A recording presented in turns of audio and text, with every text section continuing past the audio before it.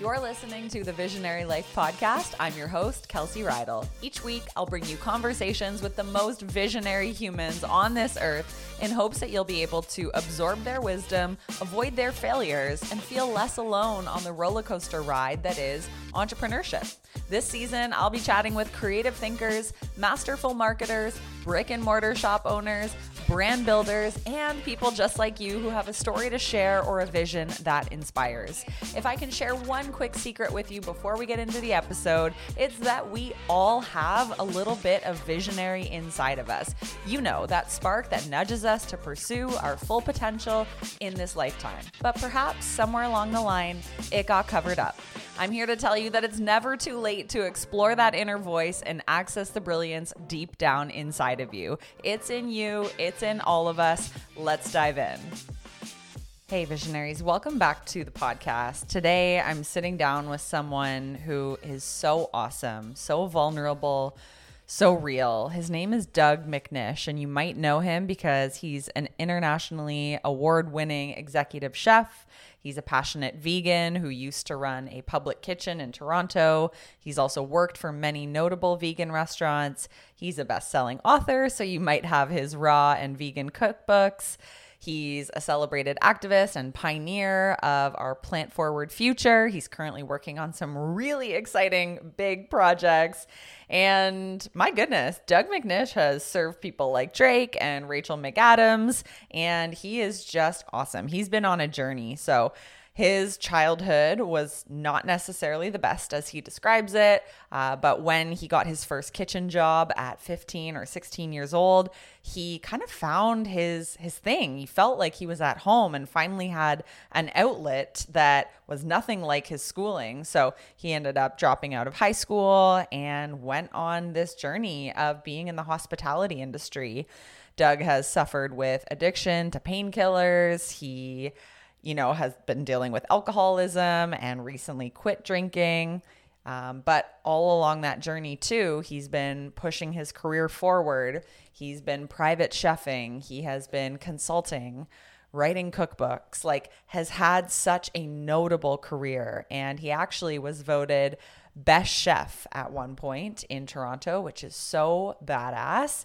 And his mission is to make veganism more accessible. So gosh, this podcast goes all over the place. We obviously talk about his early days in the kitchen and how he knew he wanted to devote his life to cooking and chefing. One story that we don't share is how he went vegan. He actually was dating someone a long time ago who showed him a video, and he just kind of flipped a switch and said, that's it. I'm done with this. But ultimately, Doug has had a very non-linear career path, which I know so many of you can relate to. And he's kind of done a lot of things and has hustled and has had farm stands at the farmer's market. He's opened his own restaurants before and served brunch at them. He has worked in hospitality and for a lot of Toronto's best healthy plant-based vegan restaurants.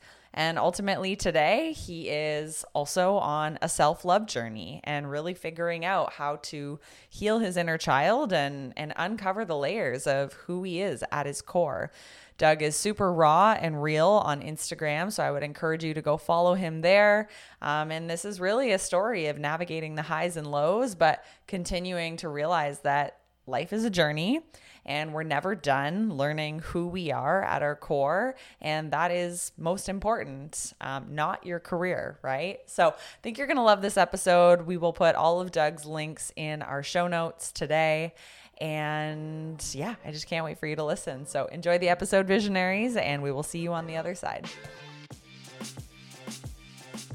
Doug, welcome to the Visionary Life Podcast. I was just sharing with you off air that your work has kind of been in my realm since attending the Canadian School of Natural Nutrition, and there's a huge plant-based focus through that school. And I know that's something that you have really carried through your entire career. However, to kickstart, I'd love to rewind the lens, go back to your teenage years and talk about one of your first jobs, which you describe as feeling like I finally found something I was passionate about. I found my vocation when I got my first job in a kitchen. So can you kind of rewind, give the listeners a little bit of context to what that felt like when you had that first job working in a kitchen?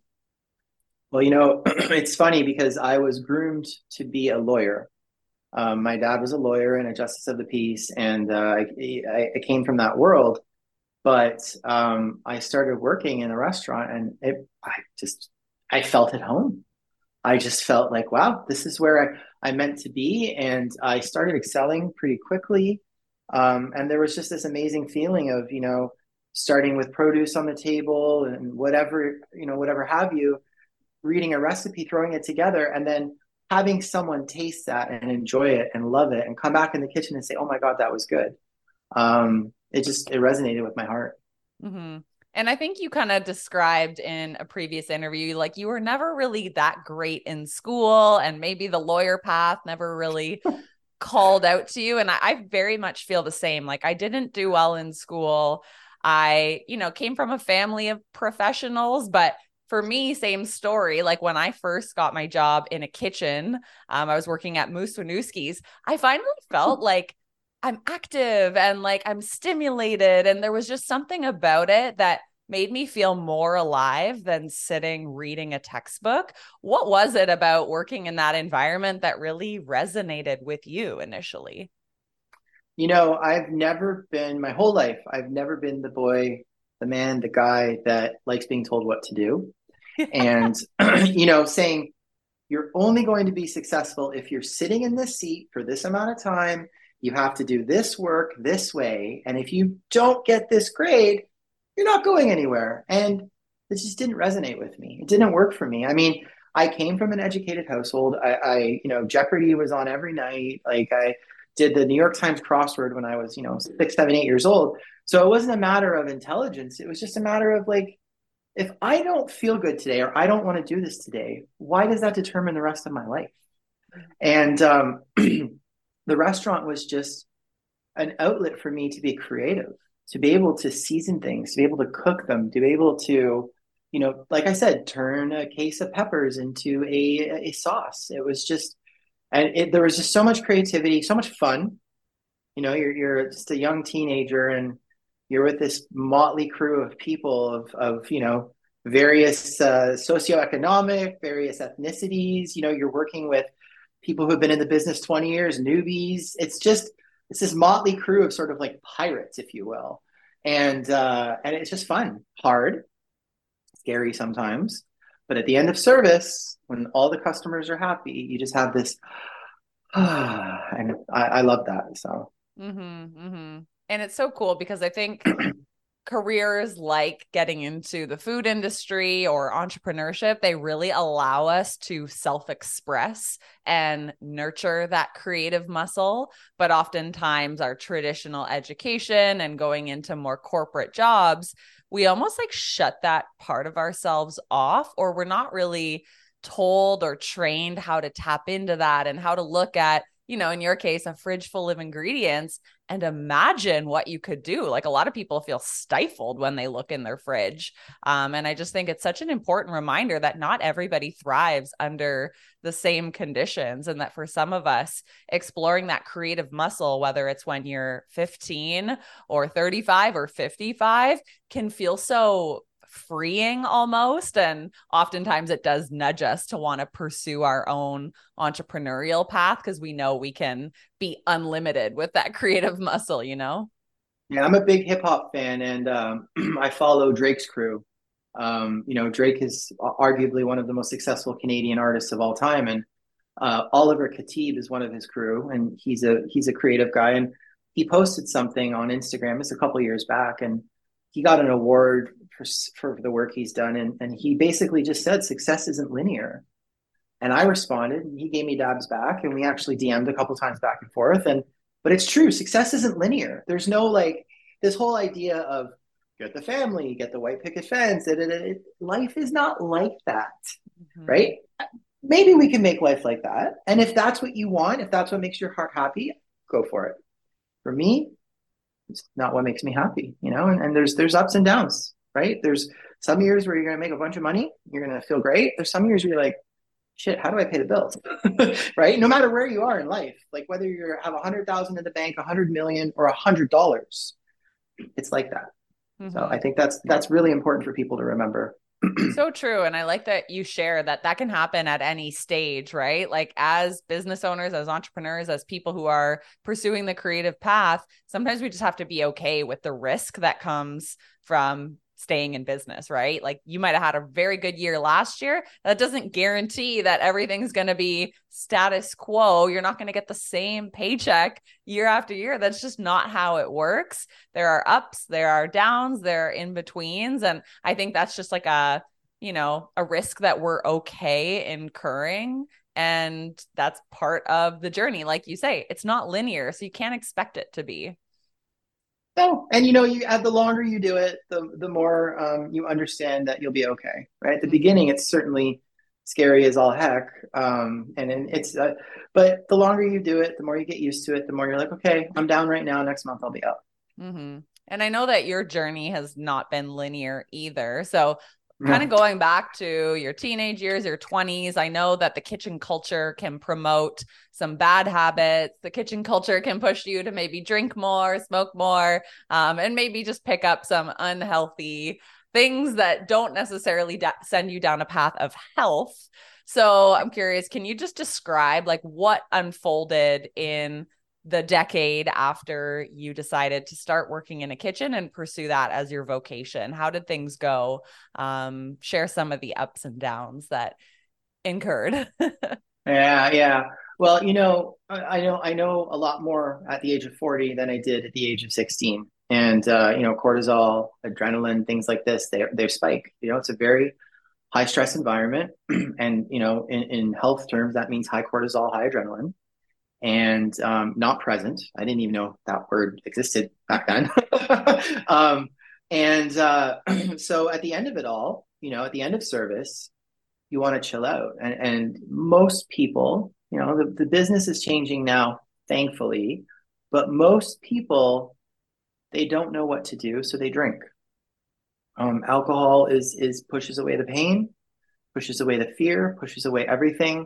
It floods our brain with GABA. It makes us feel good in the moment. But there's also a lot of downs to that. And I didn't understand that. I didn't know that. I had, now I'm sort of dealing with it. I had a very traumatic childhood. And so coming home, it felt good to be numbed. So it's sad. I learned how to drink really early. At the age of 19, I could easily put back a 60-ouncer of whiskey and I would wash it down with a dozen beers. And I am not proud of that. It's just, it's my journey and what happened to me. The restaurant business is a beast. The food business is a beast. It's all encompassing. Thankfully, it's changing now a little, but it's a very difficult business model to change in the long term. And I think one of the biggest issues is people need to get paid properly. And that comes down to food having to cost more. And so we need to make more money. So it's this whole dichotomy of what do you do, Mm-hmm. So Mm-hmm. yeah. When did you get your first taste of entrepreneurship in this industry? Because it sounds like when you started out, you were taking jobs, working for other people, which is such a good way to build out your confidence and your career path. I'm curious, was there a moment that you felt like the light bulb kind of went off and it was like, oh, I'm going to be in charge and do consulting or start the restaurant? Or, when did you get that first little hit? That's a really good question. I remember exactly when it happened. I was the executive chef of a wellness retreat in Bancroft, Ontario. And I was told that we were doing juice cleanses for people. And I was told that I had to remove all the seeds from all the apples before juicing them because they were toxic or something. I don't remember. And I didn't want to. And I remember the owner, who was my boss, I had actually gotten requested to go on TV for the first time. And it was just this whole path of, she said to me, Doug, I think you should become self-employed. Huh. You're very talented. It's obvious that you want to carve your own path. I was staying there, beautiful resort, beautiful area of Canada. I was with my then girlfriend, who is now my wife of 12 years, Candace. And I remember sitting out on the porch that night with her, and we were drinking some wine, I think. I don't drink anymore, but we were drinking some wine, and I said, you know what, Candace, I got to do this. I don't effing care what it takes. If I have to stand outside Kensington Market in Toronto and sell kale chips, that's what I'm going to do. And lo and behold, I had a cookbook contract at that time. So I had my first cookbook contract already. I was writing it. And so I guess it was 6 months later, I incorporated my first company and I made kale chips in my apartment in Toronto. And I was on my way. I didn't know what that meant, but I was on my way. So there was no like elaborate business plan. Like you didn't write out all the financials and have this like crazy, here's what the journey is going to look like. It was like, I'm just going to make kale chips and see if I can sell them, period. Well, yeah. Well, no, I mean, there was a progression. There's a high-end hotel in Toronto called the Windsor Arms Hotel, celebrity hotspot. Drake was there, Elton John, Tommy Hilfiger. And what happened was they were all traveling to the hotel and they wanted vegan. And yeah, and the chefs at the hotel had no clue what that was. This is 2011. So we're going back, 12 years now. And I was the guy, to a certain degree, I still am. There's that little ego coming out. And they contacted me to do a menu for them. So that helped. That was, some revenue but then the cookbook was coming out. And then I had an opportunity come to me to do the Brickworks Farmers Market. And I took it. And I started with a 6-foot folding table. I'll never forget, Green Shift delivered 6 cases of product. It was like $1,500. It was like the most I'd ever spent on something, green packaging, because it was very important to me to be green. And I made almond Parmesan cheese, and I made raw tomato sauce, and I did it all out of my apartment at Queen and John, downtown Toronto, and started selling at the farmers market. And, one table turned into two tables turned into 3, one cooler of product turned into 2. And I did that for 5 years. And I think I had 8 tables and 16 coolers. And I had a staff of 4 or 5 running that alone. And we were generating, I don't know, a couple $1,000s a week. It was good, right place, right time. I was crushing it. Mm-hmm. Mm-hmm. That's so cool to just imagine like the journey of like 1 table to 2. And like, you were literally just following kind of your gut at that point, saying like, okay, there's obviously demand for this. Were you also like starting to see your community build? You obviously had a group of strong supporters. But in thinking about who those customers were, like, how were you gathering them and what kind of community did you feel in that moment? Well, when I first got into it, I've always been about it for the animals, but health has really always been paramount to me and who I am and what I believe in. And when I was younger, I had lost 100 pounds going vegan and but also, exercising and eating properly. Back then, there wasn't Beyond Burgers and all this sort of processed nonsense. So I was eating lentils and brown rice and kale and doing smoothies. And 2012 was when my first book came out, and it was raw. My first 2 cookbooks were all raw vegan. And so between 2010 and 2013 was the height of the raw movement. And people were it was very in and niche and cool. And, there was Giuliano's in LA, and there was Pure Food and Wine in New York, and Matthew Kenny had always been someone I looked up to, and Chad Sarno as well. I love those 2. I think they're 2 of the most talented chefs in the world. And I just started doing my thing. I started making burgers from sunflower seeds and carrots, and raw ketchup and raw Big Mac sauce and raw pizza and tacos and again, this farmer's market, stacking them up on a table. I'd have 50 boxes of kale chips stacked up, $10 a pop, and we sold everything. We sold everything. we had lineups going down to the back of the farmer's market, and I just couldn't effing believe it. Mm-hmm. And this is raw food, right? And smoothies and so building a community, meeting people. The Brickworks Farmers Market, I'll always be grateful for, because they really gave me a shot and allowed me to shine and do my thing. It was just a beautiful experience. And, I'll never forget that. It was just a slow build and mm-hmm. just meeting people. And, Rachel McAdams would come, and just like, it was just cool. You never know who you were going to see and what you would experience. And it was really awesome. You mentioned kind of being at the pulse of the raw food movement and when that was trendy. How much do you attribute the growth in that period to right place, right time versus actually, I just worked really effing hard? Like, do you ever think about the balance of that? Because you always hear like, well, you obviously have to like, take advantage of what's trending, but you weren't doing that strategically, No, I didn't understand marketing at that time. I didn't know there's a market. Let's fill it. No, I loved raw food. I was first introduced to it when I ran a restaurant in downtown called Live in Toronto. They're no longer in business. But the magic that I tasted and the health I experienced eating that way really inspired me. And then I ran a fully raw food restaurant called Raw Aura in Port Credit, Ontario, and it's still there. Shout out to Jimmy and Harula. But no, it wasn't just the raw food thing. It was also where the people were becoming more intelligent, and it was the height of the farmers market craze. People just really wanted hyper local. They were sick of all this, poison bullshit food, pardon my French.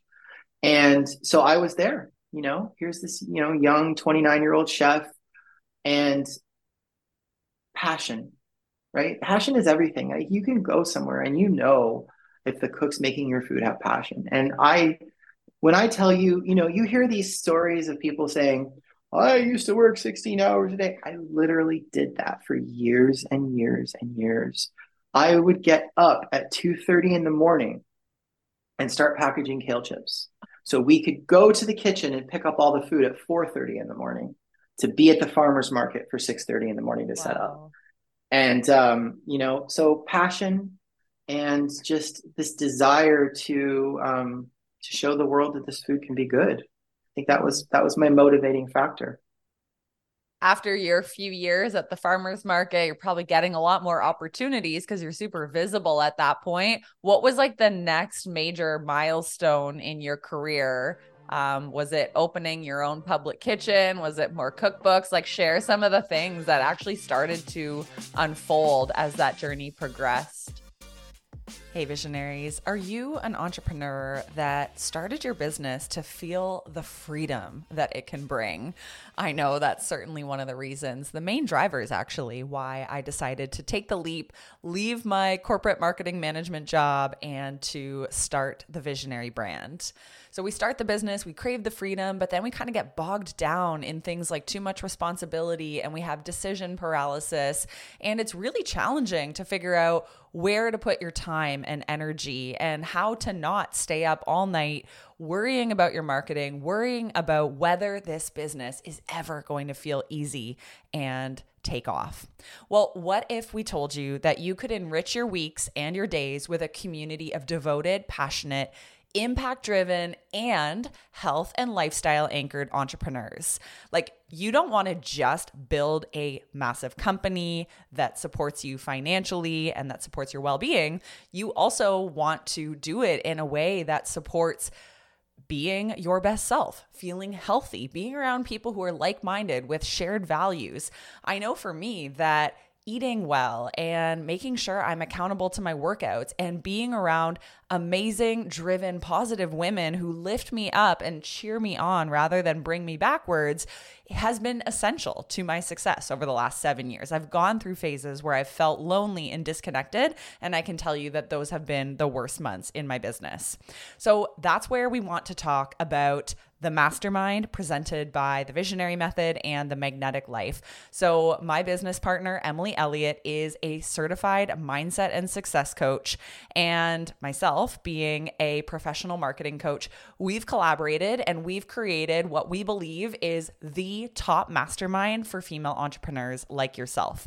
If you are feeling a strong call for connection and you want accountability to get through your launches and to make sure your marketing plan is on track, and you want a space to ask questions about hiring virtual assistants and knowing when the right time is to launch that next offer versus scale your existing one, you're definitely going to want to be part of this group. It is weekly elevation. We are calling you forward to your highest version of your CEO self, but we're also going to be there for you through the lows and the challenges. Maybe you're a new mom. Maybe you are going through some sort of relationship struggles. You know, this is a place to be your full self. We are not just entrepreneurs in silos who just work like workhorses all day. We have stuff going on, and let's make a space where that's accepted. And let's make a space where we challenge each other to be better, both in and outside of our office. If you are interested in applying, this is a very intimate small group. Head to kelseyridle.com/mastermind, or you can just head to kelseyridle.com and click the coaching drop down. We would love to have you apply. I'll jump on a call with you, give you the full overview of what this space is like. We meet every single week, and we cannot wait to see your application come through. Yeah, with the farmers market, it got to a ceiling where I couldn't do anything else. I was renting kitchen space from other people. So I embarked on a journey, and I opened Public Kitchen in 2013. And I didn't know anything about business, really. I was scared shitless, to be honest. And it was an amazing 5 years. My first cookbook by that time had won Best Vegan Cookbook in the world. So that gave me some recognition. I started doing more television, more local television in Toronto and in Canada. And then I got a second cookbook deal. And then I started doing more consulting, developing menus for hotels, other restaurants. And Public Kitchen was a beautiful thing. It really was. And, we built a Sunday brunch that just, will always be in my heart. And all the people I used to go out and see and just shoot the shit with and just talk to, it was an amazing thing. Did I ever make a damn dollar? Nope. I paid myself $30,000 a year and I broke even, or I lost money, but I learned a lot, and I will never forget that time. And in 2018, it was just my first son had been born. My only son, had been born, and he was a young guy. I never saw him. I never saw my wife. I had put on a ton of weight. I wasn't in a good place.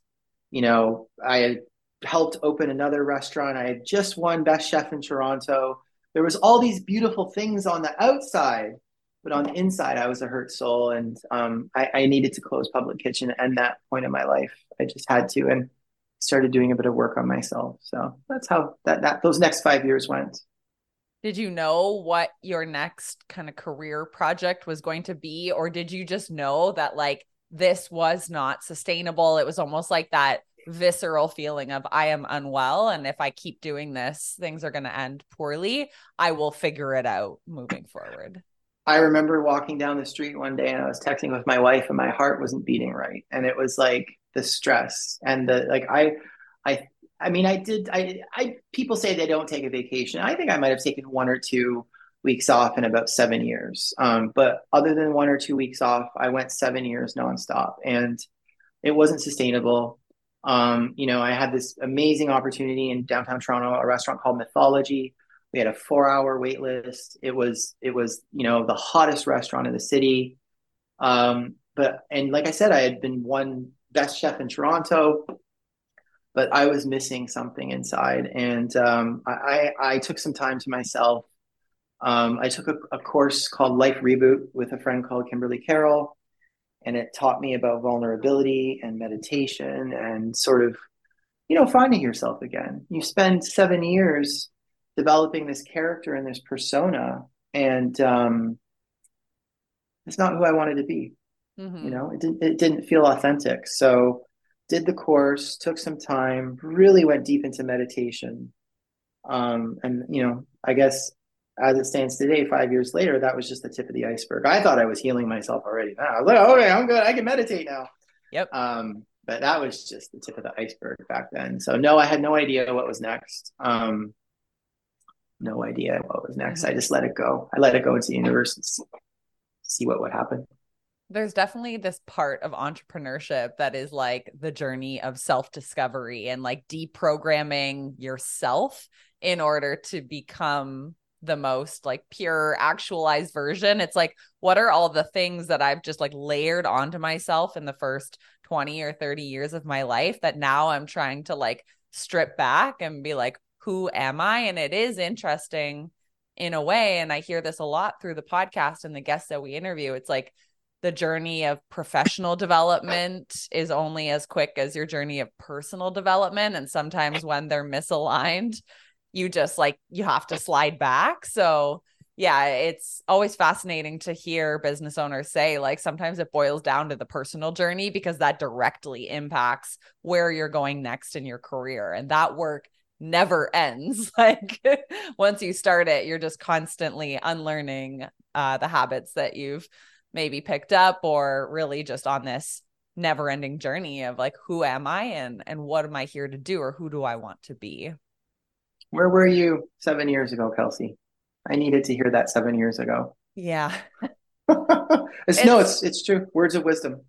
Yeah. And I think it's something that we all learn, whether it's through like a rock bottom moment or just like an epiphany in our life, that like when you feel that stuckness, that stagnancy, it's time to hold the mirror up to yourself and be like, what's going on here? It's like, I'm not going to ever make more money or impact more lives or be able to express my vision if something is like truly, I don't know what the word is, misaligned or blocked, or just, energetically you're Stuck. ignoring it. Yeah. Stuck. It's bad Stuck. feeling.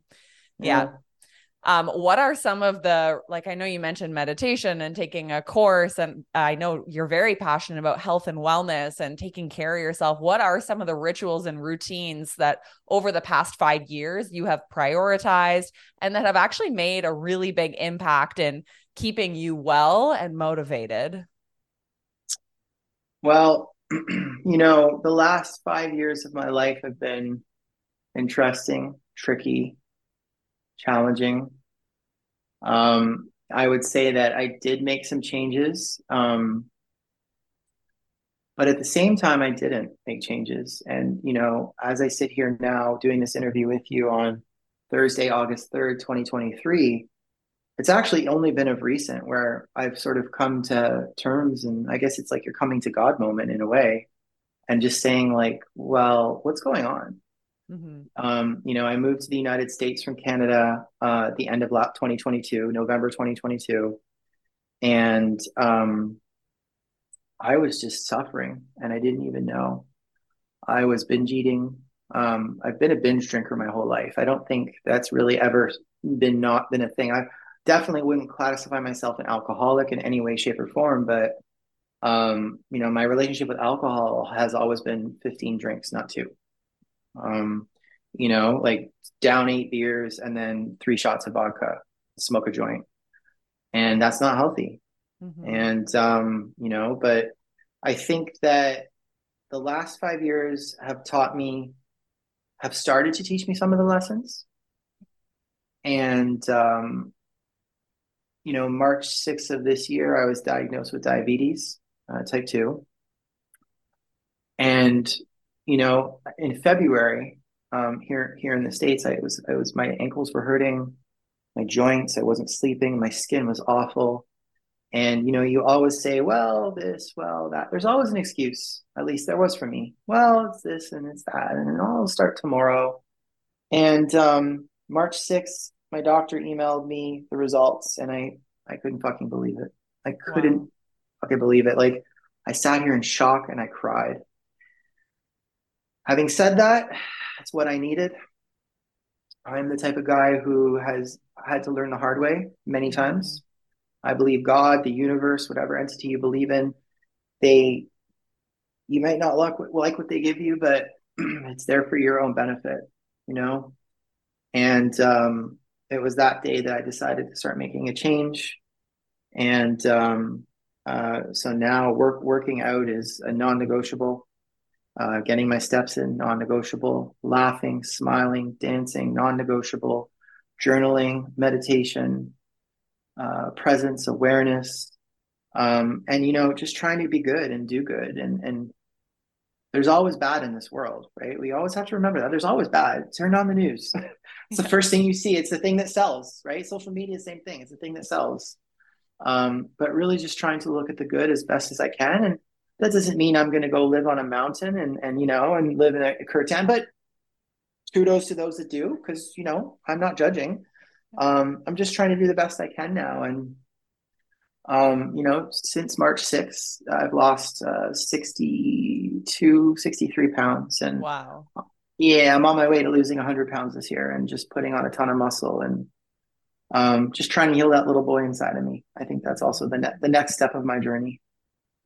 Well, first off, congratulations on the journey and embracing what could be a devastating news, but also then saying this is what I needed to hear to make necessary changes. I think sometimes it is those moments that our eyes become wide open and we're like, okay, this is the moment that I'm going to make a change and figure something out. And it's almost like your life flashes before your eyes, which can be really scary, especially when you have a family and it's beyond just you. I'm curious, in making these health changes, how has that impacted your drive towards your work? Have you noticed any correlation as you've made these changes health wise to just like the way you show up as an entrepreneur, as a consultant in any way? Yeah, I mean, I think, when you focus on your nutrition and your sleep and your water intake and your mindfulness, you're more alert. You're not tired. Sorry, as tired. And so, I definitely can handle more at once. Um, in terms of presence, yeah, I mean, I try to really do my best to listen, not to respond, but really to try and hear what the other person has to say, especially in business. I think that's one of the most important things we can do. I actually find it very difficult now to sit in a business meeting with someone who's on Instagram, on their bank accounts, doing that while I'm talking to them. I've actually made it a practice now. If I see that, I stop talking, you know? Yeah. So yeah. So generally speaking, just overall, it's much better and super grateful for that. Mm-hmm. So, kind of fast forwarding to where you're at today. So, you're doing media, you're doing brand collabs, you have options for menu and kitchen design consulting on your website. I'm curious, out of all these projects, like what is something that's currently lighting you up? What's exciting for you these days to pour into? Give us a snapshot of what you're up to these days. Yeah, I'm a bit of an anomaly in a sense that I do many different things and I have a lot of skill sets. I've built up sort of this entrepreneurial mind that believes it understands business and that part of the world. So I do restaurant consulting, and that's either private or with someone, and we market together. Last summer of 2022, I did that for a restaurant in the Cayman Islands Cool. called the Edgy Veg. Yeah, so that was really challenging, really cool, opening up in the Cayman Islands. Um, I'm currently part of one in Charleston, South Carolina called Neon Tiger. I'm currently part of a group in Canada called Eviva Restaurants. Um, and I have some other things that I work on too privately, but the biggest thing I'm working on right now, actually, that is super exciting is I'm a finalist in a competition called X Prize. Yeah. Um, 2 years ago, we submitted an application to create either the world's next piece of plant-based chicken or fish. We were shortlisted to the top 35. We got a $10,000 grant.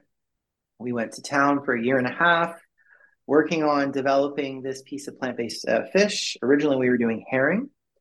And in April of this year, I was meditating. I finished my meditation. I opened my email, and it said, "You're a finalist." We were like, "Holy shit!" So we got a pretty good chunk of money to scale this up, and we have a chance of winning. There's only 6 teams left. Whoa. We're working on a whole cut piece of whitefish. What's cool about this is it has to be nutritionally equivalent, price parity, and even better for the environment than traditional fish. So that's what's keeping me pretty busy these days. But yeah, I do a whole bunch of stuff too. But X Prize really is, July of 2024 is the finals, and top prize is $7 million. Holy crap. That could be game changing. Like, that's insane. And to be even in the top 6, like, that is an accomplishment in itself. I can imagine just how proud you feel already, but looking at what's possible in the next year or so is pretty exciting. Obviously, keeping you very motivated. For sure, for sure. And we're advancing it really well. The fish is, I can't say much. I'm under NDA and all that sort of stuff, but it's advancing really well. It's tasty. Mm-hmm. As we kind of wrap up here, I'd love to just ask you a couple questions about your entrepreneurial personality type and the motivation there. I know you say you're always trying to improve as a human, trying to get better at life and business and relationships. So I'm curious, is there a skill right now that you're currently focused on up-leveling or cultivating for the first time? Loving myself. I think that when you're overweight, as much as I was 100 pounds overweight, Yeah. and you use food and alcohol to push away the feelings, you don't love yourself. And I think loving myself has to come first. And you know, yeah, loving myself. How can you love anyone else if you don't love yourself first? And that's something that's come to me recently, and I'm sticking with that feeling, and I'm continuing to honor and nurture it as best I can. Mm-hmm. That can be such a wake up call for some people who, when they think, do I love myself? And then you say, like, no, when you're eating to comfort yourself or binge drinking, like, you're just adding a buffer between you and self love and saying, nope, not today. Build up the wall, grab me the buffer, and like, let's just numb the situation. What are some of the things that you found to be most impactful for loving yourself or supporting yourself through learning to love yourself? No, well, this is really, as of recording, I'm only a couple weeks into it, to be honest. Okay. Yeah. Yeah, Cool. so it's telling myself every morning I love myself, praying Okay. to myself, praying to God, whatever God is to you, right? It could be the Christian God version of God, the universe, source, whatever it is. I think understanding that, we're all in this together, all of us, and not in a COVID sense, but literally we're all in this together as human beings. Mm-hmm. And I think, vulnerability is huge, huge. As a man, I was never taught that. I was No. taught, don't cry. What are you doing? Don't cry. Hold it in. And I'm gonna swear, fuck that shit, right? Don't hold it in. So Yeah. I've cried every day for the last 2 weeks, and Yeah. it's getting easier. It's getting easier and easier and easier. So vulnerability and just practice. Like, you want big muscles, you want big shoulder muscles, you train the muscles, right? Yeah. You want to be vulnerable, you want to love yourself, practice. Mm-hmm. Mm-hmm. Such good advice. Such good advice. Final question here. I know that, you're not shy about investing in yourself and like bettering yourself. Is there something that you can think of over the last 10 years, 20 years that has been one of the best investments you've made in yourself as a human being? And what was that? That is a great question. Exercise. Ooh, like the time spent on exercise, or is it the money for Exercise. a gym membership or something? You don't need a gym membership. Yeah. You don't need a gym membership. Exercise is like business. At the beginning, it sucks. It's hard. You don't know what you're doing. It hurts. You're lost. But consistency, consistency, consistency. Even if you can only do 2 push-ups or Yeah. 1 push-up or none, Mm. maybe you need to do push-ups on your knees to start. Yeah. Start that way, go slow, build it up. This morning I walked, I worked out, I banged off 20 push-ups on the sidewalk in front of the neighbor's kid. Love it.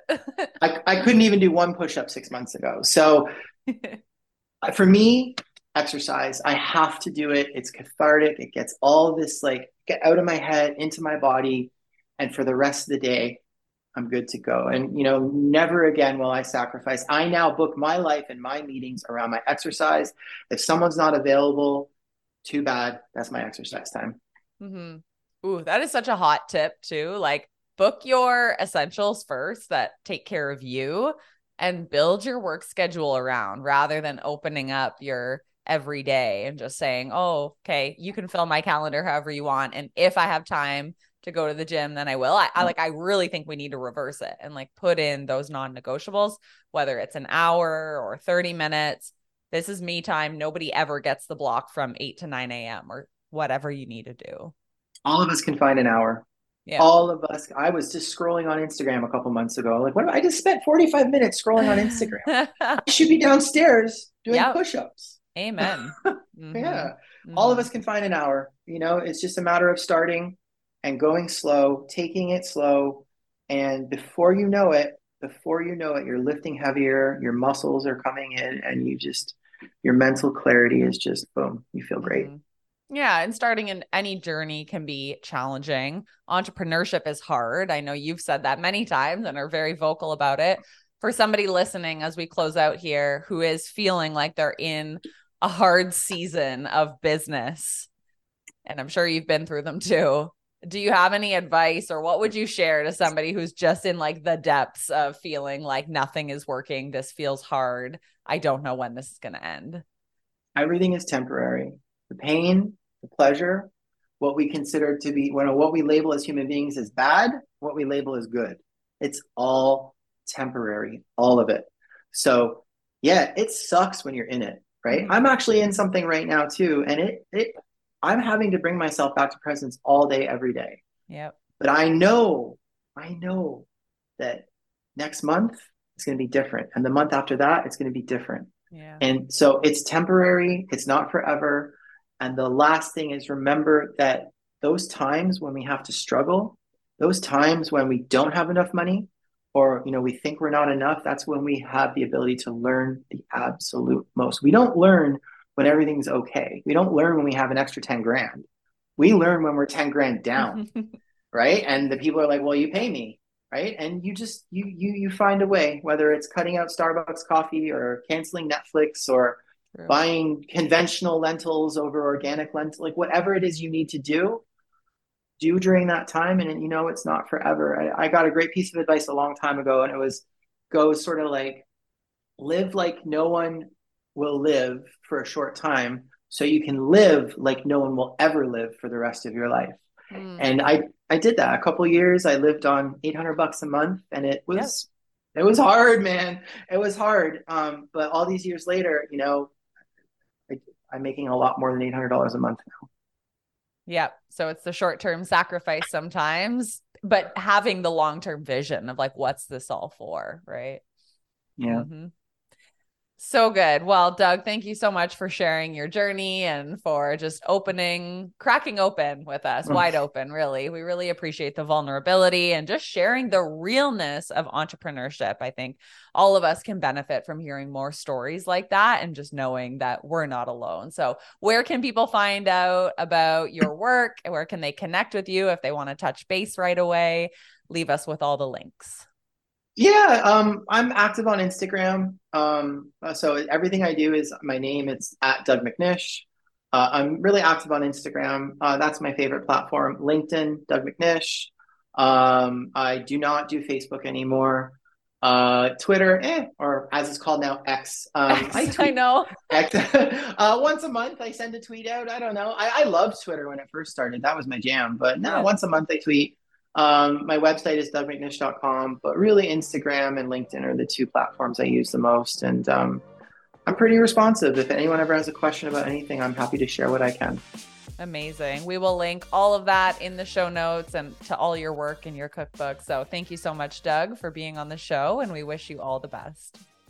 Thank you, my friend.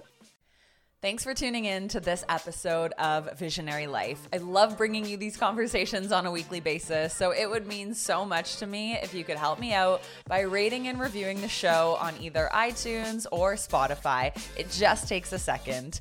And if you don't want to rate the show, you could also just take a screenshot of the episode and share it on your social media platform of choice, tagging me at Kelsey Rydell.